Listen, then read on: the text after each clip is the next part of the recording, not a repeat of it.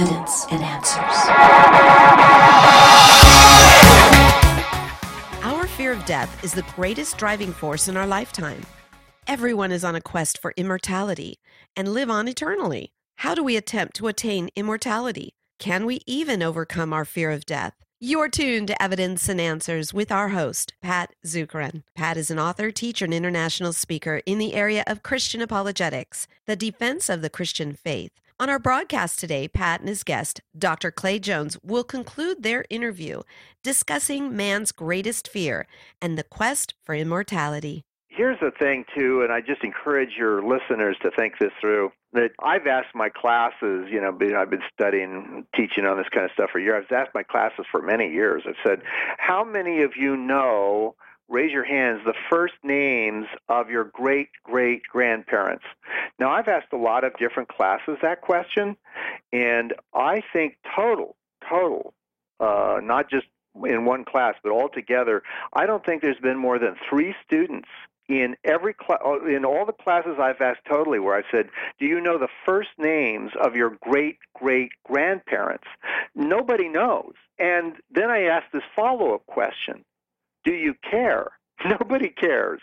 I haven't had one student, no, it's really important to me. Nobody cares. They don't care. Now, interesting, since you broadcast in the Philippines, in the East, a lot of people practice ancestor veneration and ancestor worship. But see, that's an immortality project. In other words, if if I remember my ancestors, then my kids are going to have to remember me. See, but there's a symbolic immortality project that I'm going to go on and be remembered by my ancestors. Genealogy research is I'm going to remember my ancestors, and then my kids will remember, my ancestors will remember me. So children doing something great, building a building, making a bridge, writing a book, inventing this or that or the other thing. Those are symbolic immortality projects too. Social activism. I'm going to go out and march for this or march for that and carry signs. What are you hoping? You're hoping to change the world so that when you leave this world, you can say, the world is better and it's because of me, at least partially. See, that's a symbolic immortality project. And by the way, that's why when you challenge their symbolic immortality project, they get so mad because you're challenging how they're going to live forever. And people don't like that. How dare you threaten my immortality project, my symbolic immortality project of trying to save the whales or save the environment or whatever. Now, don't get me wrong. There's nothing wrong of itself working and save the whales or save the environment, whatever. But I'm just saying, for most people, that's the way they're going to live forever, is by doing these wonderful things that are going to transcend my poor, paltry life here. Yeah, I'm not sure a lot of people think of it that way. They say, well, I'm trying to save the whales or fight for human rights or, that's my purpose in life to leave behind, a better world. But ultimately, why doesn't that work? Well, yeah, it does. Well, in fact, I was talking to this guy outside Whole Foods one day and said, you realize that the entire universe is going to go to absolute zero, which is like 375 degrees below Fahrenheit. You could tap a whale if you made a small tap on a whale, you'd shatter into a million pieces. And he agreed. First of all, just from a sheer logical standpoint, you're not going to be able to live forever because in any way, any symbolic way. Why? Because if there is no God, the entire universe, first of all, our sun is going to supernova, and it's going to burn our planet to a crisp. That's a problem. But then, after all of the stars burn out, the universe just goes to absolute zero, and it's just a bunch of debris. And so there's nothing, it can't work in that sense. It can't live on. But not only that, people really don't remember. There's very few symbolic immortality projects that anybody really remembers, and people's heart of hearts know that. I talk about an actress in my book named Hedy Lamarr. Now, I'm 64, but I'd never seen a movie that I know of with Hedy Lamarr in it because she was really is an actress before my time. But she was considered the most beautiful woman in the world. She was in lots of movies, really well thought of. Nobody knows who Hedy Lamarr is, very few people anyway, and they don't care. this really doesn't, nobody cares. You could become a footnote to history for a while until the universe, gets to absolute zero. You could become a footnote to history in some way. I think it's interesting, by the way, people that have tried to be famous, the average person, the average celebrity, sports star, movie star, whatever, dies 13 and a half years younger than the average population. Male celebrities die 8.5 years younger, but listen to this. Female celebrities die a whopping 22.5 years younger than the average population. Yeah, wow, right?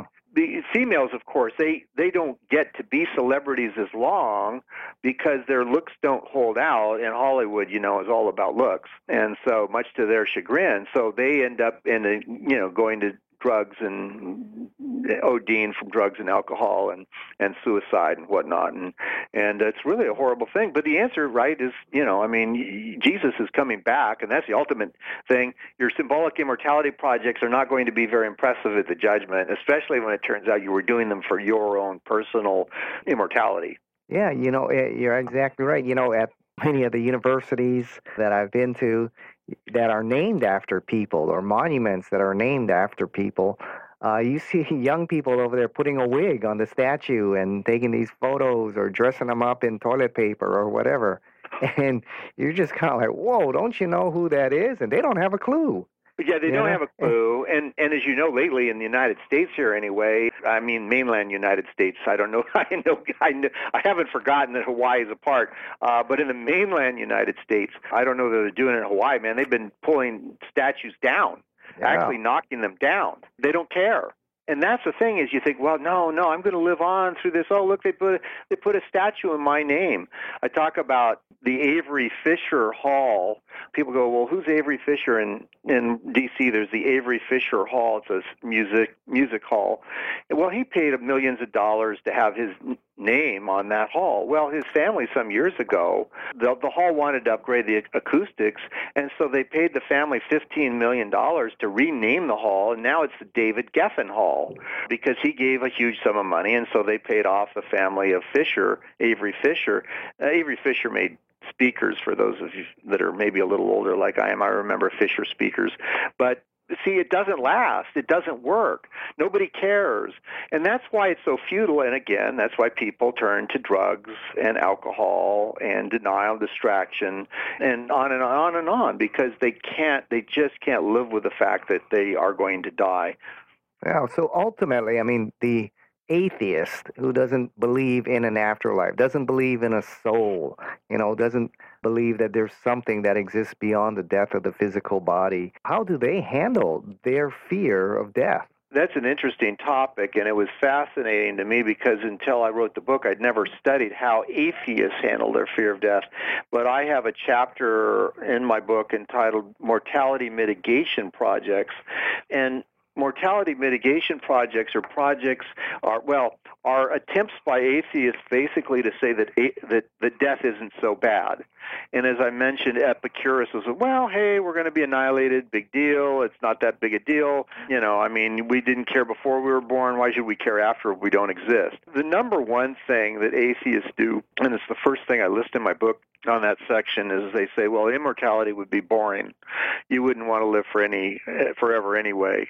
I just sit there and I go, Guy, that's got to be maybe the greatest example of sour grapes in the history, not just of men.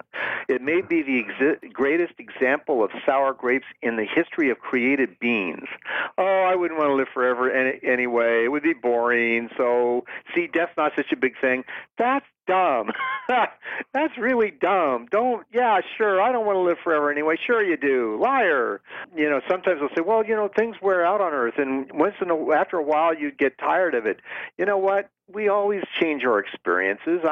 One fellow, Stephen Fry, who was on Richard Dawkins' website, if you go to Richard Dawkins' website and look up Stephen Fry, he says, think about reading a good book or eating a delicious cake. There may be great pleasures, but one of the things that makes them pleasures is that they end. A book that went on forever and ever and a cake that you never stopped eating would both soon lose their appeal. What a straw man that is. Who would ever eat the same cake forever and ever? Who would?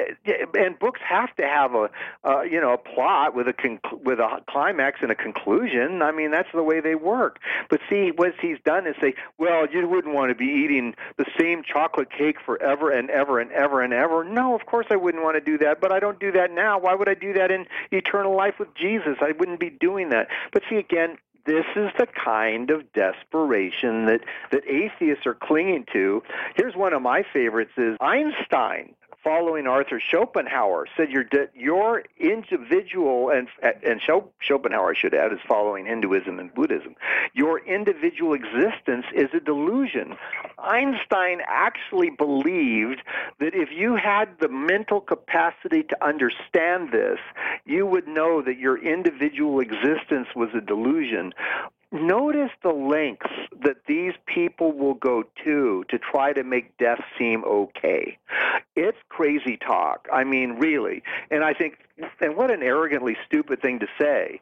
And, a lot of them, by the way, are turning to drugs. It's interesting to me that this one fellow, he says, Kagan, at Duke University, he says thinking correct arguments about the nature of reality, he won't do it. Now, I was always interested in reading the last paragraph of all of these atheist books. Very fascinating. The last paragraph, and paying particular attention to the last sentence of all these atheist books. And Shelley Kagan's last sentence of his book on the Atheist Guide to something or another, I don't remember what, he says, first in the paragraph of 4, he says, understanding the arguments about philosophy are not enough.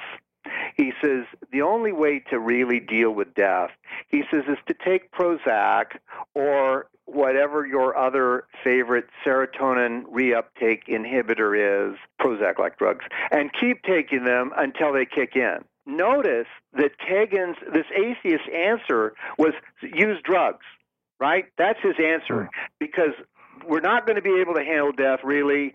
Sure, we can come up with all these fine-sounding arguments, but what we're really going to need to be able to handle death is just to take drugs and take them, as he put it, and I quote, until they kick in.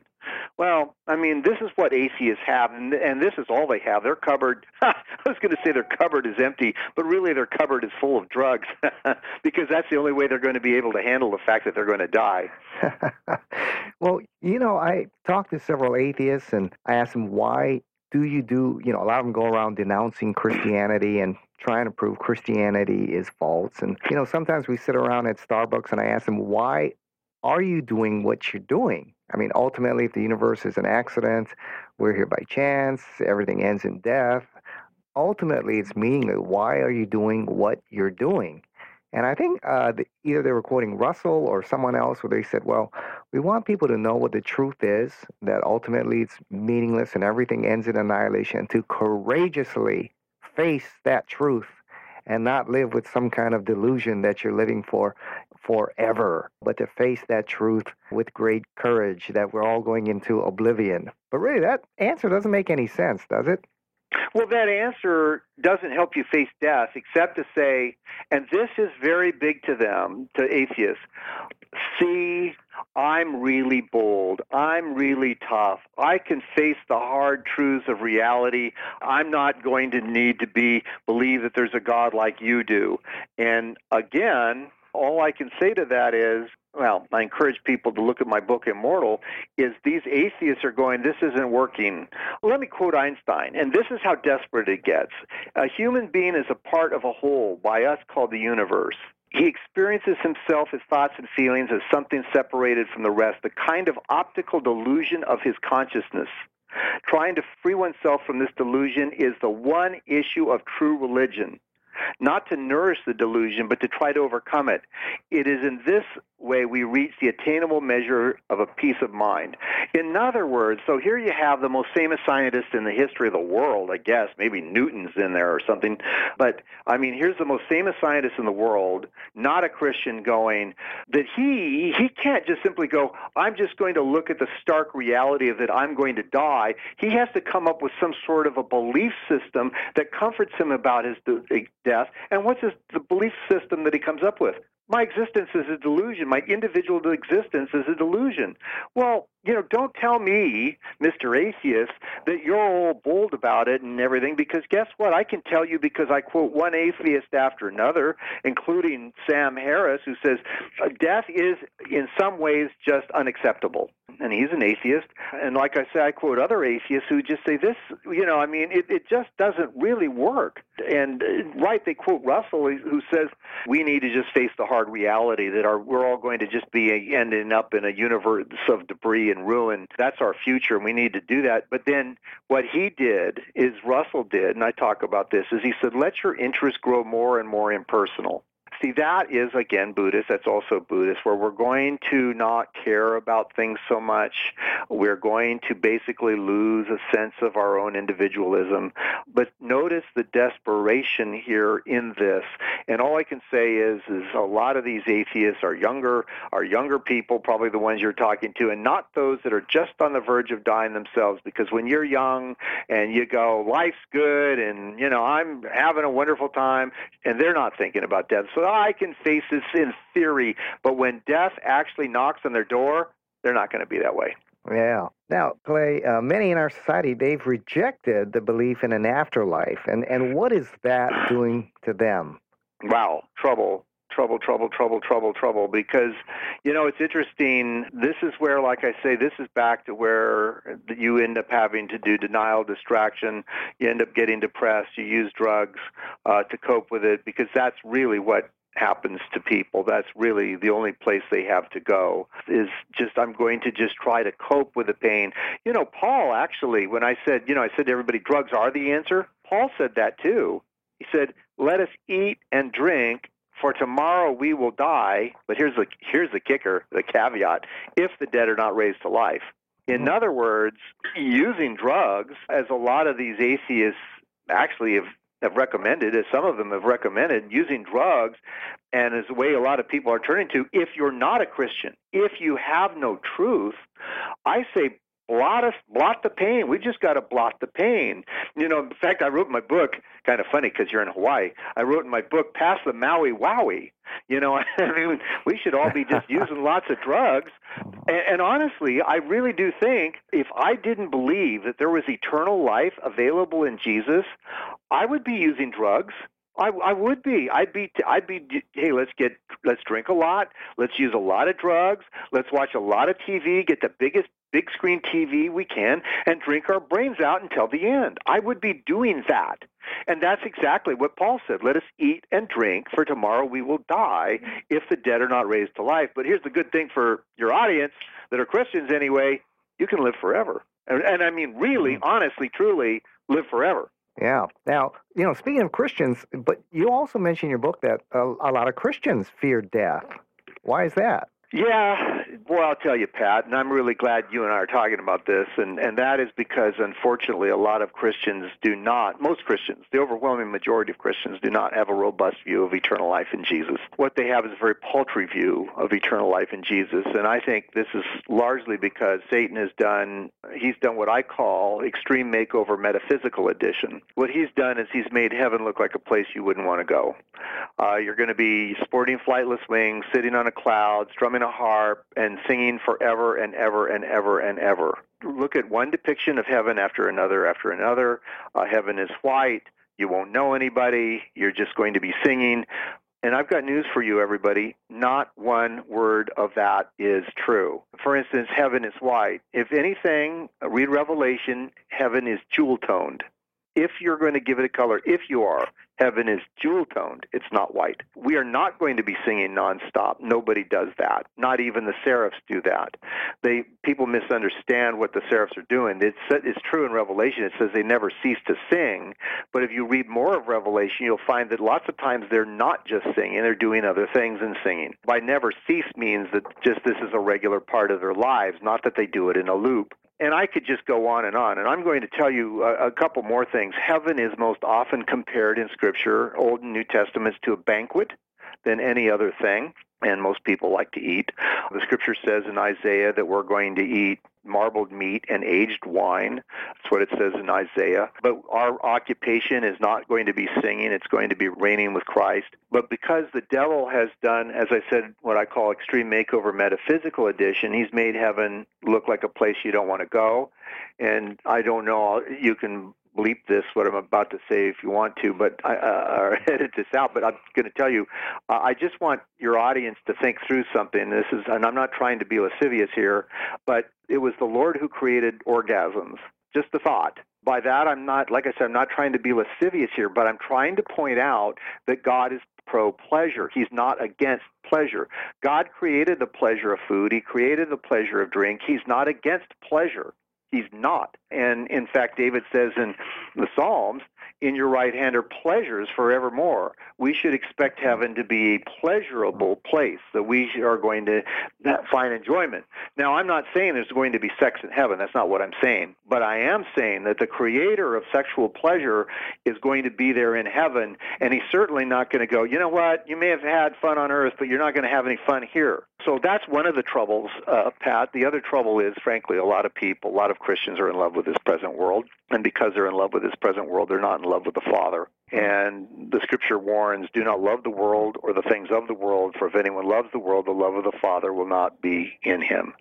And so we need to exhort Christians to be careful not to love this present world, which is passing away, but to make sure we're in love with Jesus. And not only that, one more thing. For instance, 1 Peter 1:13 says, being self-controlled and sober-minded, set your hope fully on the grace to be given you when Jesus Christ is revealed. Now, that's not 3 commands. That's 1 command. It's being self-controlled and sober-minded so that you can set your hope fully on the grace to be given you when Jesus Christ is revealed. You see, that we're supposed to be focused on the glory that's going to be brought to us when Jesus appears. And that's where we need to have our hope, and that's where we need to have our joy. But sadly, a lot of Christians are in love with this world, and they bought into Satan's lies about heaven, and so they don't really want to go there anyway. Yeah. Well, as we bring this show to a conclusion, Clayton, summarize for us then, what is the Christian's answer to the fear of death? The Christian's answer to the fear of death is to, as I've said several times, I'll say it again, have a robust view of eternal life in Jesus. You need to have a robust view of eternal life in Jesus. You need to sit there and go, heaven's going to be great, and that's where I'm going. I had an undergrad come up to me one day and fight back tears as she confessed to me she was afraid she didn't want to go to heaven. We need to study heaven. We need to meditate on it. My book, the last 2 chapters of my book, Immortal, are on heaven. The last 3 chapters of my book, Why Does God Allow Evil, are on heaven and on our eternal glory that awaits us. We need to have a robust view of that. So first thing we need to do is not love this present world. But you can't do that. You're going to be loving something. You're either going to be loving God, or you're either going to be lusting after God and his kingdom, or you're going to be lusting after people, possessions, positions, or pleasures. But you are going to be lusting after something. And what we need to do is make sure we're not lusting after this present world, but instead we're lusting after God and his kingdom. And if you do that, if you're in love with that, and the Scripture says, like I say, 1 Peter 1:13, set your hope fully on the grace to be given you when Jesus Christ is revealed. If you do that, you're going to have more joy in life. You're going to have more peace in life. You're not going to be worried about all the economic and turmoils and all of the political turmoils that are going on. Because what? You're going to be in heaven forever with Jesus. And that's where we need to focus our lives. Fantastic. You've been listening to our interview with Dr. Clay Jones, the author of this great book that's just come out, Immortal, How the Fear of Death Drives Us and What We Can Do About It. Well, Clay, you also have a website if people want more information on you and the things that you're writing about. Because you write about on a whole host of things. Where can they get information? ClayJones.net. What could be simpler? What could be more interesting? But ClayJones.net. That's simple. Go there, and you can also find me on Facebook or MeWe. I'm also on MeWe because I realize that Facebook's a little weird right now. But, find me, and but ClayJones.net. Very simple. Yes, you'll find a lot of articles there, not only on philosophy, theology, apologetics, ethics, and issues like this. It's a great website. I encourage you to go there. Well, so we've been talking with Dr. Clay Jones and the book that he wrote, Immortal, How Fear of Death Drives Us and What We Can Do About It. So, Clay, thanks for being with us here on Evidence and Answers. Thank you. It's been my pleasure, Pat.